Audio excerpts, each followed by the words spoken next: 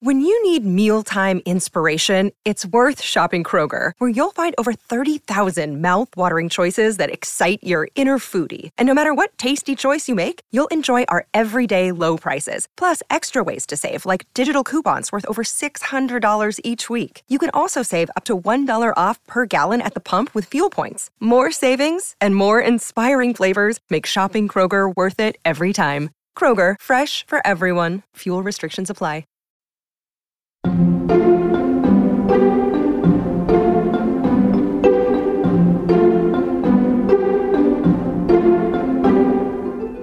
It usually always feels like us against them. It's never us against each other, you know? And I think the thing that we're always fighting for is preservation of the initial concept. Because if anyone's ever done a project in Hollywood, you know, you start out with a drama and you end up with a romantic comedy, you know? Welcome back to Working. I'm your host, Rumaan Alam. And I'm your other host, Isaac Butler. Okay, Isaac, as ever, we heard a stranger's voice in our cold open, which was edited this week by Morgan Flannery, which is relevant because of who your guest was. Yes, indeed. And our guest this week is the great Joy McMillan. She is a film editor, best known for her longstanding collaboration with the director Barry Jenkins. And she most recently was part of the editing team on his television show Underground. And she has the much hyped film Zola coming out soon. Isaac, one thing that I love about working on this show with you is that you, week by week, reveal the depths of your nerdiness. You're the rare sort who can actually have an informed conversation about film editing, which is not something you do for a living. It's not even really that closely related to what you do.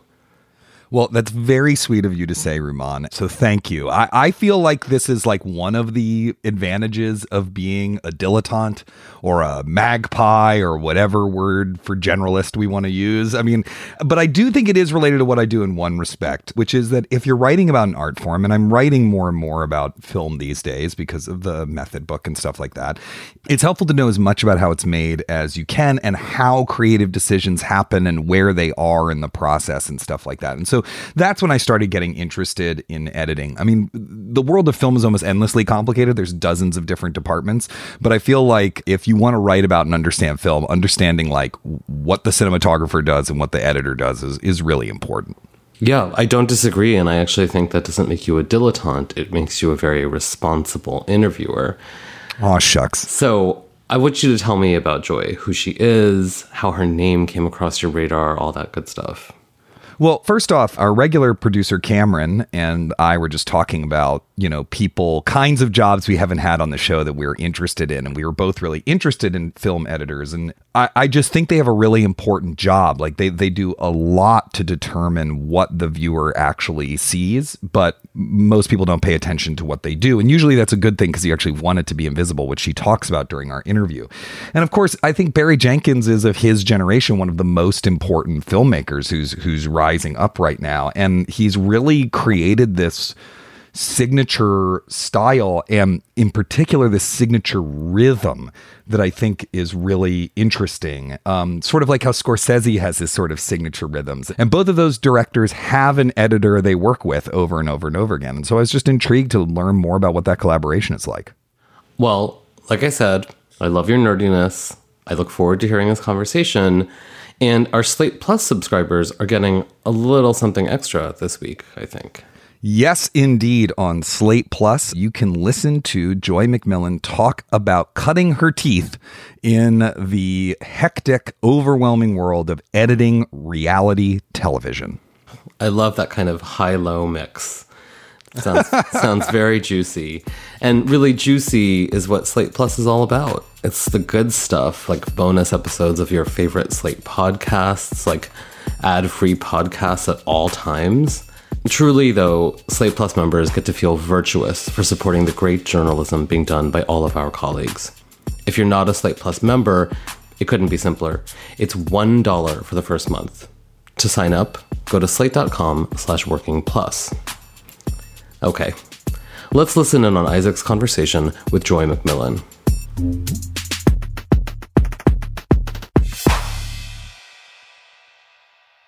Joy McMillan, thank you so much for joining us today on Working.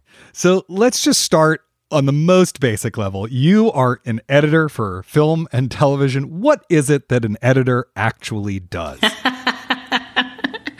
It's such a good question. It's one of those things that's really hard to put into words because we're involved in so many different aspects of the project. And I think that's kind of one of the things that makes it really hard to like point your finger and say, that's exactly what an editor does. It was funny. I was just talking to a group of UCLA kids a few days ago, and I was telling them how there's a moment in Beale Street where the characters Daniel and Fonny are just having this long conversation. And one of the tricky things to do was to hide my edits to make the conversation feel as fluid as possible. And someone tweeted about it, and they're like, there's this section in the film where it's just one long camera take, no cuts. And I was like, well, actually, there were there were a few cuts in that. But as an audience member, you're so engrossed in what's happening that, you know, my job is for you not to see the cuts. And I think that's why we're almost like a curator for the audience's experience. We work with the sound department to curate the sound so the effects are exactly where they're supposed to be, and you're scared or you're fearful or you're overjoyed. And so we also work with the music department, the composer, so we make a hit, a music hit align with a cut. And so at the moment you're tearing up and you're like, why is there so much emotion? I don't know if that's a really good a description of what an editor does. It's a lot. Yeah, it's a lot. It's amazing. It's amazing. So how did you discover that editing was what you wanted to do? Good question. My initial career of choice was a journalist. Like, I wanted to be a journalist. I wanted to work for a really cool magazine in New York and be a writer, and get like tough stories, but also fashion pieces, like that was what I thought early on in high school. And then I was a part of this program called Junior Achievement. And basically what Junior Achievement is each high school in our district or county, I guess, selected 2 juniors to represent them. And so I guess your teachers voted on it, and it was me and my friend Steve Kleiman who were selected. And so the one thing that I was like, what is this Junior Achievement? But then my teachers were like, you get to miss a Friday, the first Friday of every month. And I was like, oh, well, sign me up. Yeah. I was like, it's a great reward for your best students, telling them they don't have to go to school. That totally works for me. So every Friday, I'd ride with my friend Steve, and we would meet up with all these juniors from all these other high schools. And we had some really, really cool opportunities that we were afforded. And one of the cool things was Career Day. And so basically you submitted 2 career options that you were interested in. And mine were journalism, of course. I was hoping I'd get to go to the Orlando Sentinel because I'm from Orlando. And the other one was film because my brother Derek had just moved out to LA to be an actor. I was like, oh, film sounds cool, I'll give it a whirl. It's my second option though. But of course I didn't get my first. And so I ended up getting the second option, which was film. And we spent the day at Universal Studios. And so they took us around on the back lot. We saw all these different cool stuff. And then one of the things is, I'll never forget, they took us to like a post building. And they were taking us up and down the halls, introducing us to editors. And one of these editors was working on Avid, and he was cutting a show for Animal Planet. And, he was really kind. To this day, I can't remember his name, but he was really kind. And he showed us all these different things he could do on the Avid. And it blew my mind because it was like, in a lot of ways, writing, but with images. And so I was like, this is really cool. So after Career Day, I went and looked up film schools. And of course, when you're like a moody teenager, like everything is so dire. So I remember going to my parents and being like, I have to go to Chicago. There's a school of the arts here, and this is where artists go. And my mom was like, no, you're going to a Florida school. And so that's how I ended up applying to film school at Florida State University. And it's such a good program. They make you do everything. They make you do directing, producing, screenwriting.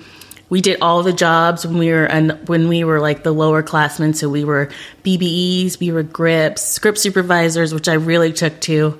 But ultimately, throughout the whole process, it still was editing that I was just in love with. And we got a really cool opportunity our freshman year to actually cut on flatbeds with 16 millimeter wow. film. It was such a cool experience.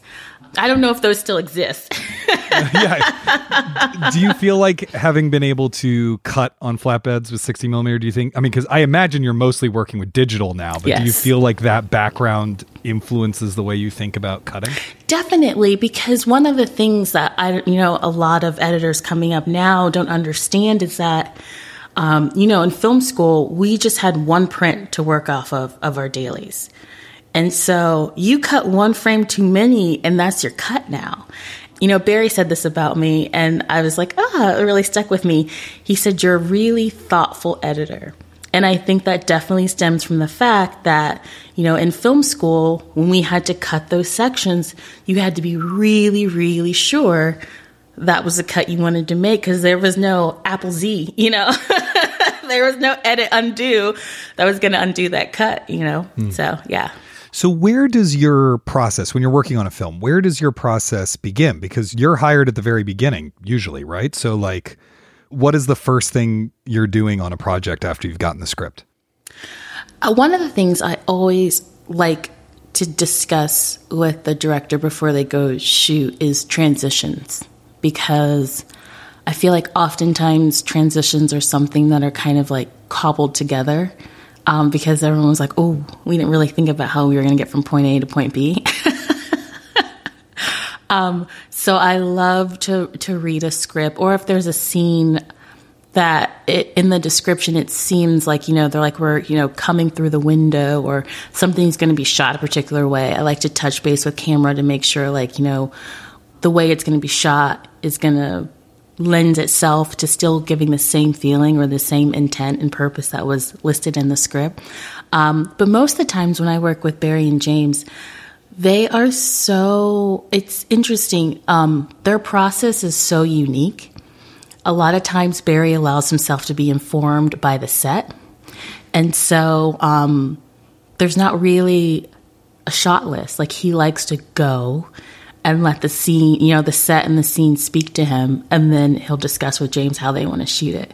And so, interesting. So it's not like I know the Coen brothers storyboard everything religiously, Mm-hmm. and so you probably have, like, on some level you have a cartoon of what the movie is going to look like in advance. But Barry Jenkins doesn't even use a shot list. I didn't know that. I think on this show, they actually had to, just so we were prepared, because there's 10 episodes. But a lot of times, yeah, it's but on Moonlight and Beale Street, I think they were just very fluid, which is a lot different from, like, currently we're working on the Lion King prequel, and so much of it is prep and how it's supposed to look before it goes into animation. So I think that's a little bit of a learning curve for us, but we're kind of enjoying the experience to see something evolve from storyboard to actual animation is pretty cool. So how early on are you cutting stuff together? Because it's not after everything's in the can, right? I mean, it's way earlier. Way earlier. Yeah. Yeah, we started on, this is like Underground was the longest project I've been on to date. I'm sure Lion King prequel might trump that. We'll probably trump that. Well, once you've got animation in there, it's a whole other kettle of fish. Exactly. Yeah, so we officially started shooting August of 2019. And post started that same day. And we didn't wrap post until February of 2021.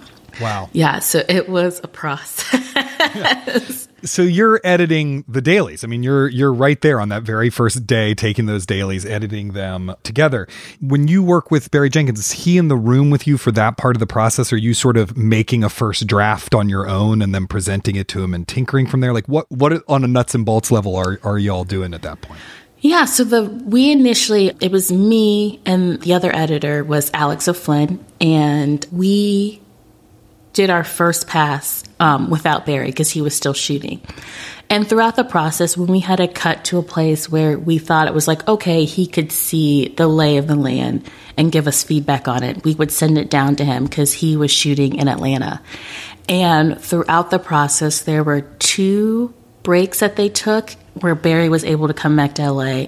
But it's a little tricky when you have a director that is, very popular, because it was like to get time with him, because everyone's like, Barry's back in LA, Right. But he did take the time to sit with us and to give us like the nuts and bolts of like where he wanted to take the episode. It was a little tricky because I am used to like, our last two productions, Moonlight and If Beale Street Could Talk, I think Moonlight was 21 days. Beale Street, I think, was 28. So I'm oftentimes used to like, doing that first pass, and then Barry, by the time that, production wraps, Barry's in the room with me, and then we're working on it. But this was 116 days. And so I just had to keep going. Episode 1 and actually the last episode were the first two that shot first. And so I was actually working on both episodes at the same time. And then when I got one completed and had all the dailies, I sent it down to Barry. He gave me notes on it. I would work on that. And then we just, kept going until we actually had him back in the cutting room. So you're doing a lot of the kind of first pass on your own, at least especially during Underground Railroad, because of how the show is structured. So right there in that moment, you're making a lot of decisions, right? You're about how long a cut is held, which camera angle to use if they've shot something from multiple angles and stuff like that. How do you think through kind of that decision-making process? Is it just very intuitive? Is it your taste? I mean, how are you navigating that? Yeah, it's one of those things that I oftentimes allow the footage to inform me, like how long I'll be on a shot or exactly what shot to select. I can tell, I think it's because we've worked so long together, I can tell Barry and James's process, and I can see the shot that they really like. Oftentimes it'll be maybe a oneer, or it'll be maybe the second to last shot in a series where we're landing in the same spot, but they've done a different, I would say a different pan across, tilt down, ending on the actor. And so it's one of those things where I'll kind of guess what I think Barry wants. And then, once he comes into the cutting room, he'll be like, oh, I think one of the things as an editor, one of the best compliments a director can say is that's exactly what I would have picked. Because in a lot of ways, you are, as an editor, trying to present their vision in a way that reflects their intent. And one of the things that's so hard about what we do is, there's the initial script that's on the page, then there's what's shot in production, and then there's the actual footage that we get. And so one of the things I always say that directors have to come to terms with is the version on the script and the actual version that we're working on in the cutting room are different. And a lot of experienced directors know that because they've been through the process before. And so it's more about coming to terms and creating, I guess, the best film possible. And so for us as an editor, we'll present a scene and sometimes a director will be like, that's not how I would have started it, but I like it that way. Or they'll be like, oh, I actually saw it this way, so can we try it? And of course, as an editor, you always try what the director wants. But I always love when Barry says, put it back, Joy. You were right. Doesn't happen. It's one of my favorite things to hear. But it's not about being right, And I think that's why it's not hard for Barry to say I was right, or it's not hard for me to say when he's right, because ultimately we're in service of the film. Mm-hmm. And so we want to just make the best film or TV series possible. And so that's what we're in service to. And ultimately that's our goal. And so, it's a collaboration between the two of us. And whenever we come together on an idea, I think that's when we're the most successful. That's one of the things that I love so much about collaborative creative work is the thing you're creating is the real boss, right? Exactly. It's like that's when it's going well, it is actually telling you what it needs. It does. And your job is to obey that actually, not, the ego or whatever. Exactly. And whenever I lose sight of that, whenever I'm in my mind, I'm thinking, we're supposed to be a certain amount of time. And so I'm like trimming and, you know, editing a scene with time in mind. You know, Barry will come in and he'll watch it and he'll be like, take your time, you know? And when the moment he says, take your time, I'm like, okay, we've allowed other things to interfere with the art. And so once he says, take your time, I'm like, okay, let me cut this scene that is the scene and not worry about how long it's going to end up being.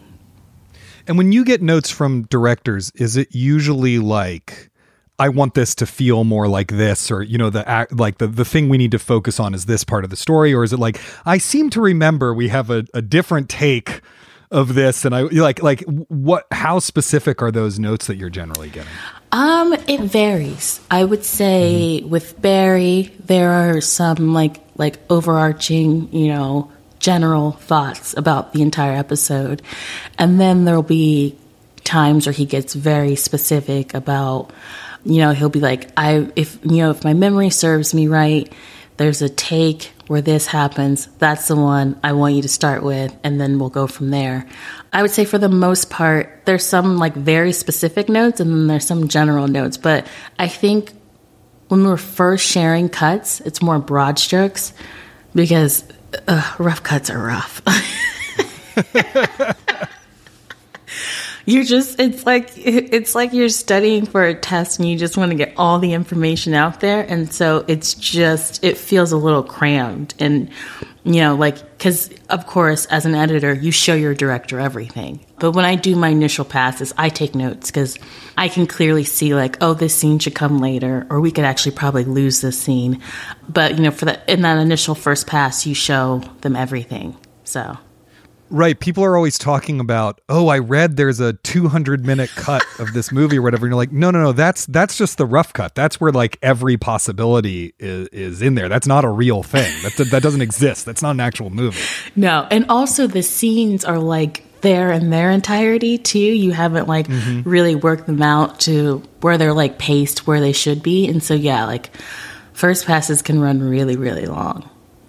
A showrunner friend told me that, you know, in her opinion, the editing room is where TV and film actually gets made, right? It's like because all the decisions, everything can get radically reconsidered in an editing room in ways that people actually kind of don't always see. Like one of the things I know you can do is you can, you know, pull the audio from one take and put it into the visual of another without people realizing it, so that they think it's all one moment.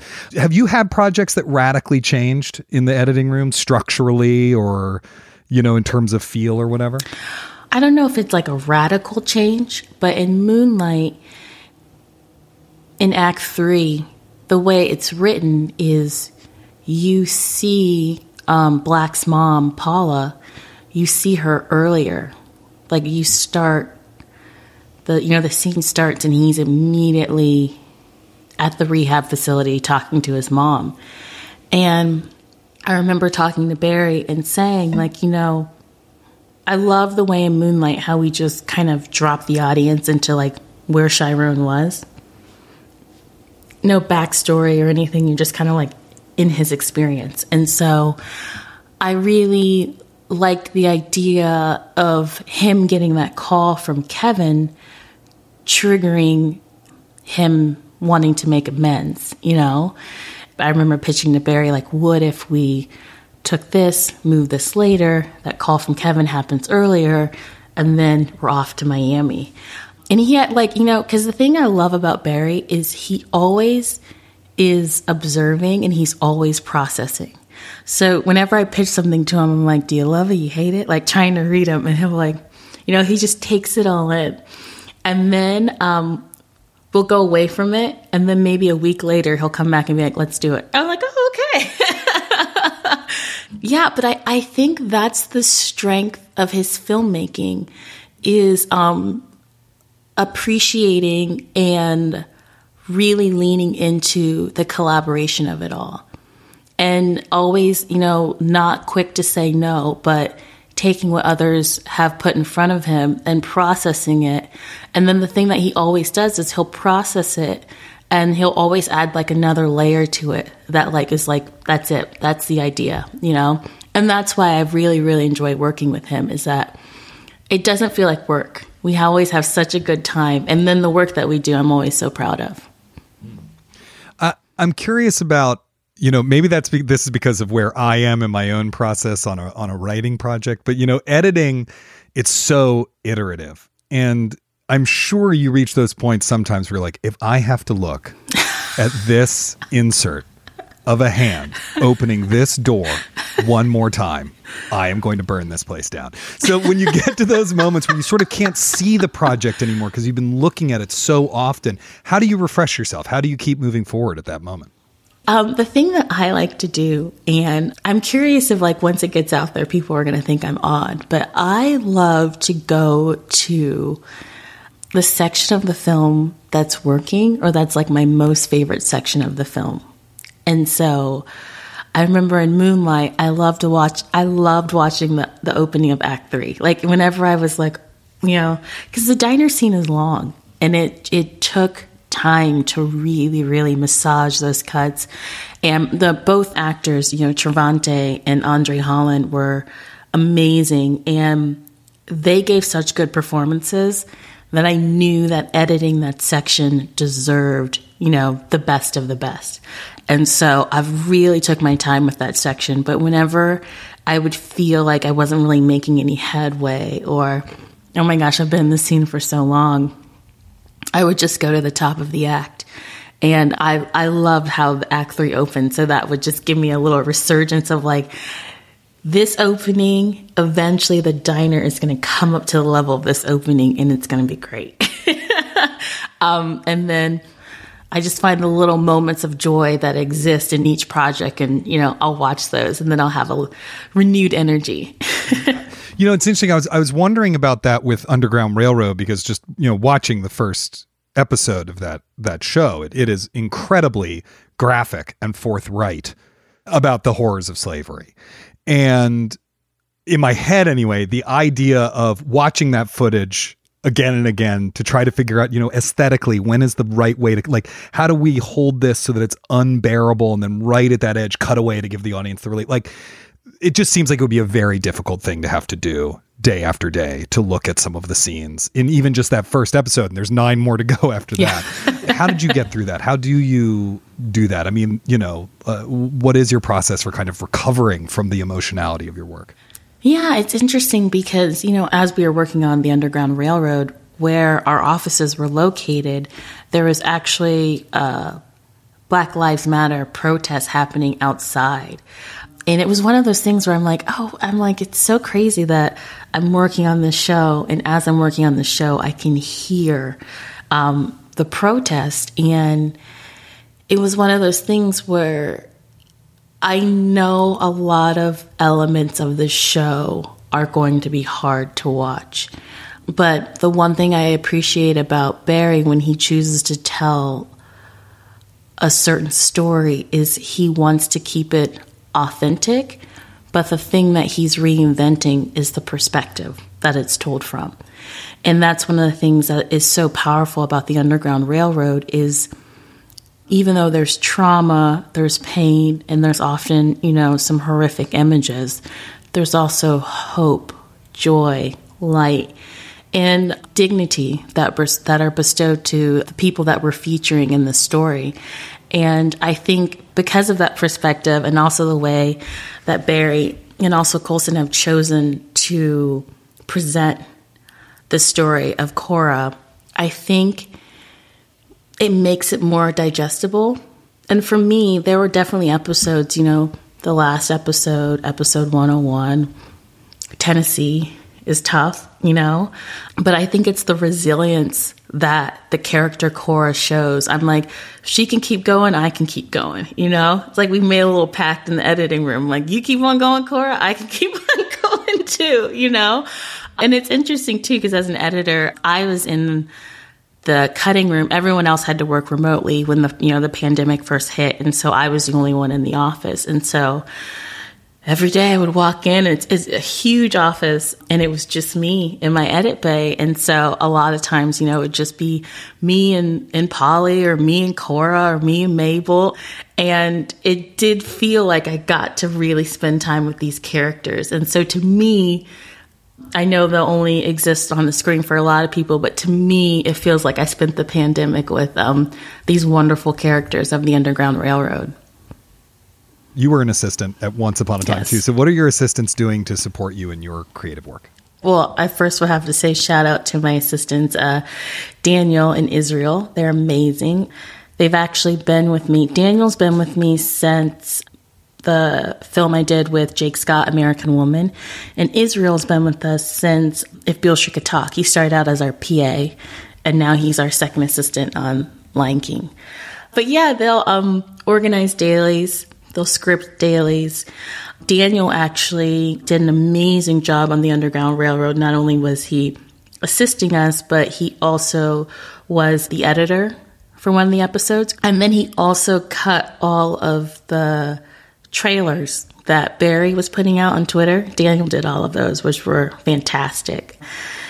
One of the great things about Daniel is, I did 5 of the 10 episodes. And so sometimes if, I was getting to a point where I'm like, hey, can you just take a first pass on this for me?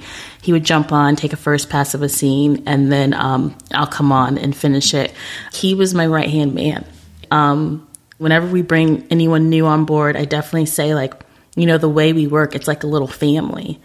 To me, the work environment should never, ever be a toxic place, because what we do at the end of the day, it's a lot of work.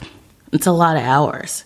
And so I want the people who are working with me to want to come into work and to want to hang out and do a good job. And so if it's a toxic environment where people are sitting in their cars, being like, you gotta go in, I've been there.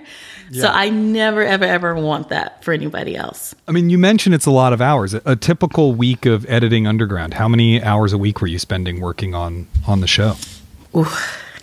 Early days, probably, I would say 50 to 60, just because I was coming in on the weekends. Because It's a lot of, as Barry would say, he would watch one of the early cuts and be like, it's a lot of show, Joy. You have a lot of show in this episode. And it's true. How long were those original rough cuts? They must have been. The pilot's a little over an hour, right? How long was its original running time when you were done with the rough cut? Do you remember? I feel like most of my episodes, when they were first assembled, were about 91 to 92 minutes.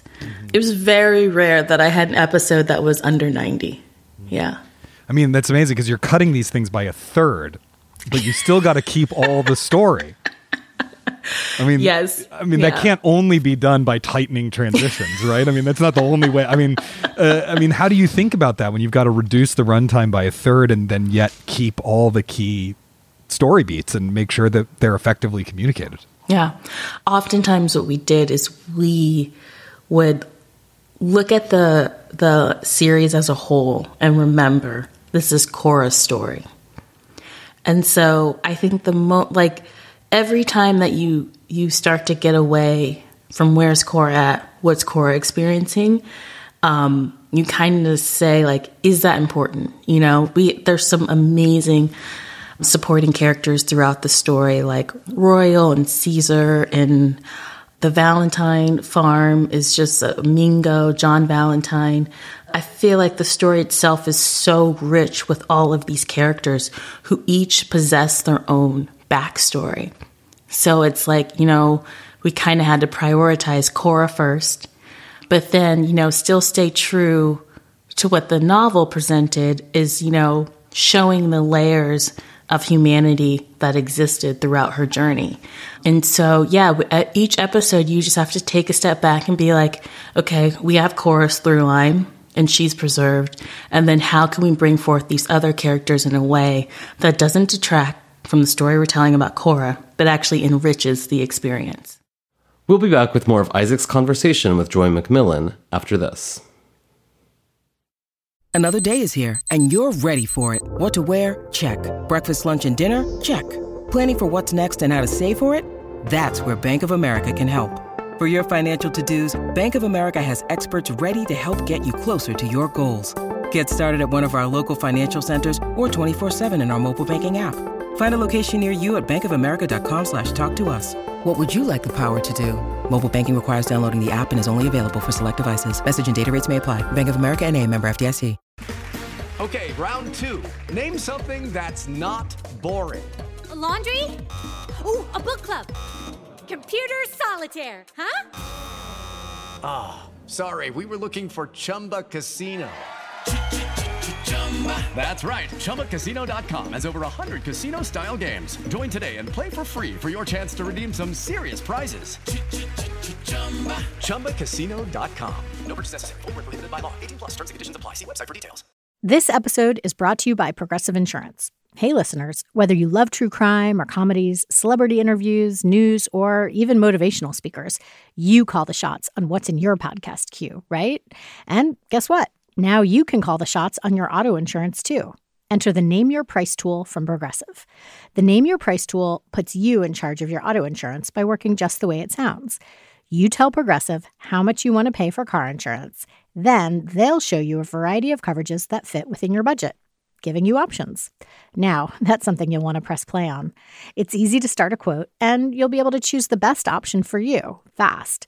It's just one of the many ways you can save with Progressive Insurance. Quote today at Progressive.com to try the Name Your Price tool for yourself and join over 28 million drivers who trust Progressive. Progressive Casualty Insurance Company and Affiliates. Price and coverage match limited by state law. Hey listeners, I just wanted to take a moment to say that if you're enjoying what we do on this show, please make sure to subscribe wherever you get your podcasts so you don't miss a minute of what we're up to here on Working. And if you'd like to be a part of what we do on Working, that's easy too. Send us an email, or even better, leave us a voicemail. Ask us for help with your big creative problems. Ask us how to stay motivated or take a risk, whatever it is. Send questions to us at working@slate.com or call us at 304-933-9675. All right, let's get back to Isaac's conversation with Joy McMillan. I want to go backwards in time a little bit to Beale Street because you did mention the scene between Fonny, played by Stephen James, and Daniel, played by Brian Tyree Henry, earlier on, and it is actually my single favorite scene of 2018. And you edited it, so like beyond just telling you that, I just think it's a truly masterful moment in the movie. I wanted to ask you about how y'all approached that scene, because it's very different rhythmically from the rest of the film. It starts in one place and ends somewhere radically different. I mean, it almost feels to me like Daniel grabs hold of the movie there and then won't let it go until he's done talking. I mean, how did you all approach editing that, and what were some of the challenges of putting that scene together? Yeah, it's one of those scenes where, you know, as I'm getting the footage in, I'm like, oh, it's a lot of footage. But I did appreciate the approach that Barry and James took with that scene because, you know, if you look at the first section, it's very traditional coverage. You know, we have close-ups, we have medium close-ups, and we have wides. And everything is on sticks. And so, or sorry, if people don't know what sticks is, a tripod. Yeah. The camera's not moving. Yeah, exactly. Camera's locked down. And so in putting the first section together, you know, I have this very traditional coverage. And then one of the things I loved when Barry was describing the scene, it was like, he's like, you know, you meet someone on the street that you haven't seen in a really long time. And so your first conversation is, you know, like, how you doing, man? You're like, oh, I'm good. You know, you say all the good things that are going on with you, and you connect. And then as you're going through the conversation, you know, someone says like, how you doing, man? And it's kind of like you're slowly but surely letting your guard down. And one of the things that's so masterful about Brian Tyree's performance is that you see this very jovial personality slowly let his guard down and allow you to see what's really underneath. And so one of the things that was cool about the way they shot it is that, you know, very traditional coverage in the first section. And then the back half, they put the camera. I don't actually know the technical term for it, but it's just kind of like a glider, I think is what it's called. And Barry talks about the chemistry between two actors when you allow the camera to flow in between them instead of being like, we're just going to be on Fonny for this section or we're just going to be on Daniel for this section.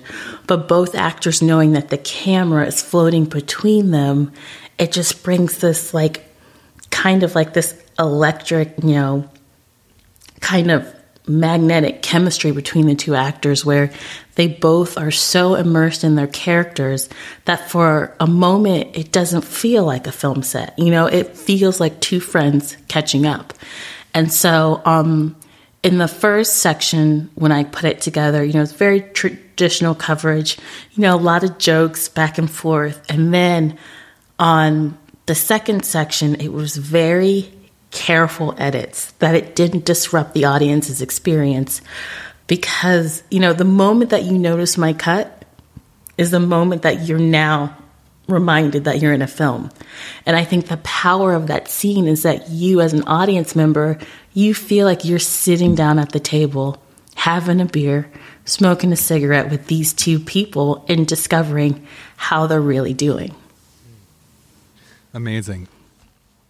When you are involved in a long process of making something collaboratively, conflict is going to arise. It just happens, right? Like, how do you like to navigate conflict, in a productive way? So it's not that you're totally self-effacing, but it's also, not all about ego. How do you navigate conflict to get to kind of the best end result?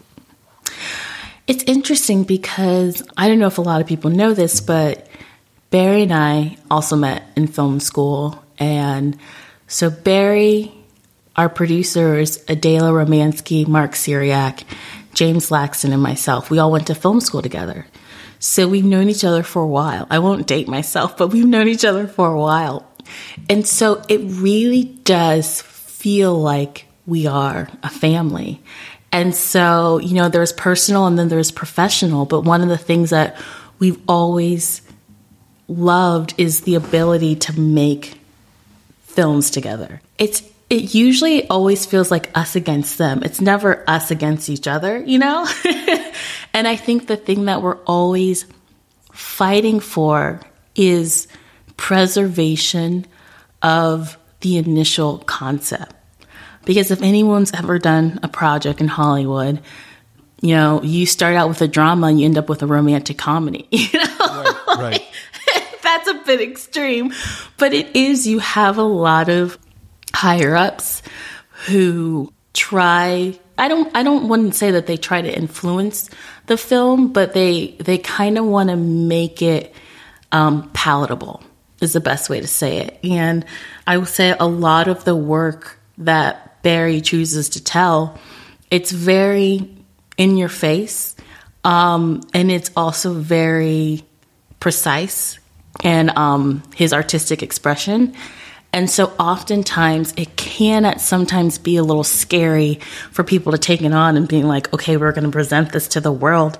I hope they like it, And so I think one of the things that has been great about the different studios we've been fortunate to work with is that above all, they preserve Barry's vision, and sometimes we'll have to take a few runs at them, and sometimes we'll have to present things a little bit differently. But one of the things that we've never, ever really had to do is compromise our vision, And I think one of the things that ultimately ends up is that the studios realize that if they trust in Barry's vision, the end product is always, always, always so stellar. Well, Joy McMillan, thank you so much for joining us today to talk about your process. Thanks for having me. This was fun.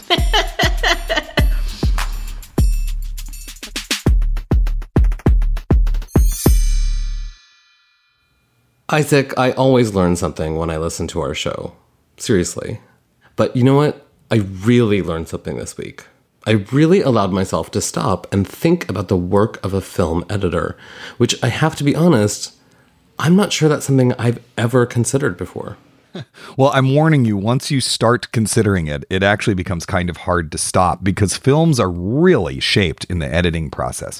Which take you use, why, how you connect the ideas, the transitions from moment to moment. It's all right there. And it, of course, affects everything else. Like, I'm not going to name names here, but a friend of mine wrote for a show with this really legendary actor in it. And she said, oh, well, everyone knows he does too much stuff, like during the take itself. And then you just have to edit through it to get to the performance. But if you do that, the performance is extraordinary, right? So in that case, how we think about that actor and his work, it's actually completely a result of editing decisions.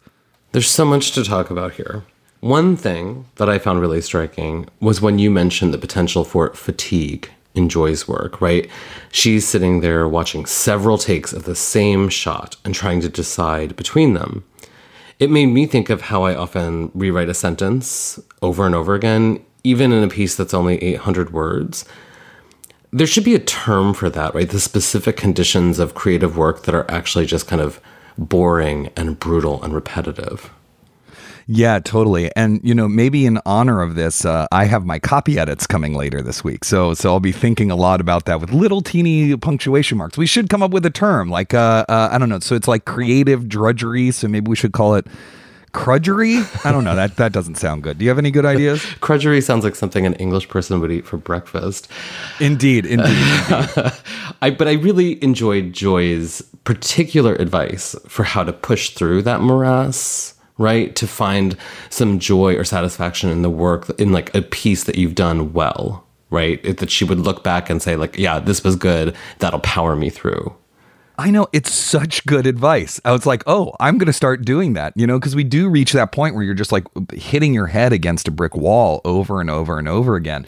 But to do something that both replenishes your ego a little bit and reconnects you to the work, when you think about it, it's gonna kind of also reconnect you to those first principles about the work that are clear when it's really cooking.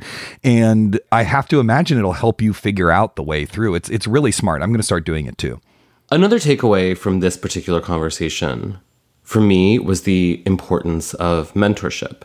Joy fell in love with editing as a pursuit when she was still so very young. You know, she was in high school.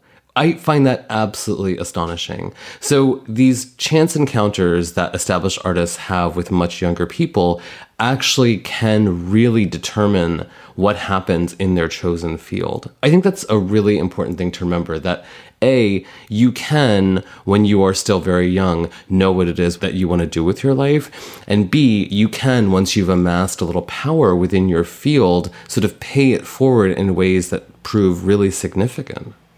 Yes, absolutely. I feel like that's really important and something that not that I have amassed a lot of power in my field or anything, but something that I think about as my career is progressing now, about like how I can do that more in the future. I will also say mentorship can take a lot of forms, right? Like I've had very formal mentors. Like I went to graduate school, I studied with this person, they had this influence on my work and my practice, I can point to it. But then there's also stuff like, you know, much less formal than that. Like when I was in my 20s, I happened to befriend a famous novelist, and that friendship is part of the reason why I transferred my focus from being a theater director to being a writer. You know, it's like mentorship can take a lot of different forms, and it's about both the less established and the more established, not always younger and older, less established and more established person, just sort of being open to those moments happening and taking advantage of them when they arise, I think. Yeah, you never know. That's the whole thing about chance encounter. You never know what will happen. Yeah, you have to be open to them. Well, I'm going to start paying attention more closely now. Good. That's our show for this week. We hope you've enjoyed it. And if you have, please remember to subscribe wherever you get your podcasts. You'll never miss an episode. And I'm going to give you one final Slate Plus pitch. Slate Plus members get benefits like 0 ads on any Slate podcast, bonus episodes of shows like Slow Burn and Denny Lavery's new show, Big Mood, Little Mood. But I also hope you would just like to support the work that we do here on Working. It's only $1 for the first month. To learn more, go to slate.com/workingplus. Thanks to Joy McMillan for being our guest and to our producer for this week, Morgan Flannery. Morgan, it's great to have you back. Make sure to tune in next week for a conversation between June Thomas and journalist Leon Krause. Until then, get back to work.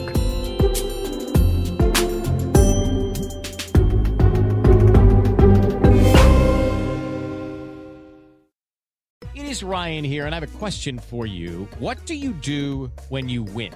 Like, are you a fist pumper, a woohooer, a hand clapper, a high fiver? I kind of like the high five, but if you want to hone in on those winning moves, check out Chumba Casino. At ChumbaCasino.com, choose from hundreds of social casino style games for your chance to redeem serious cash prizes. There are new game releases weekly, plus free daily bonuses. So don't wait. Start having the most fun ever at ChumbaCasino.com. No purchase necessary. VGW Group. Void where prohibited by law. See terms and conditions. 18+.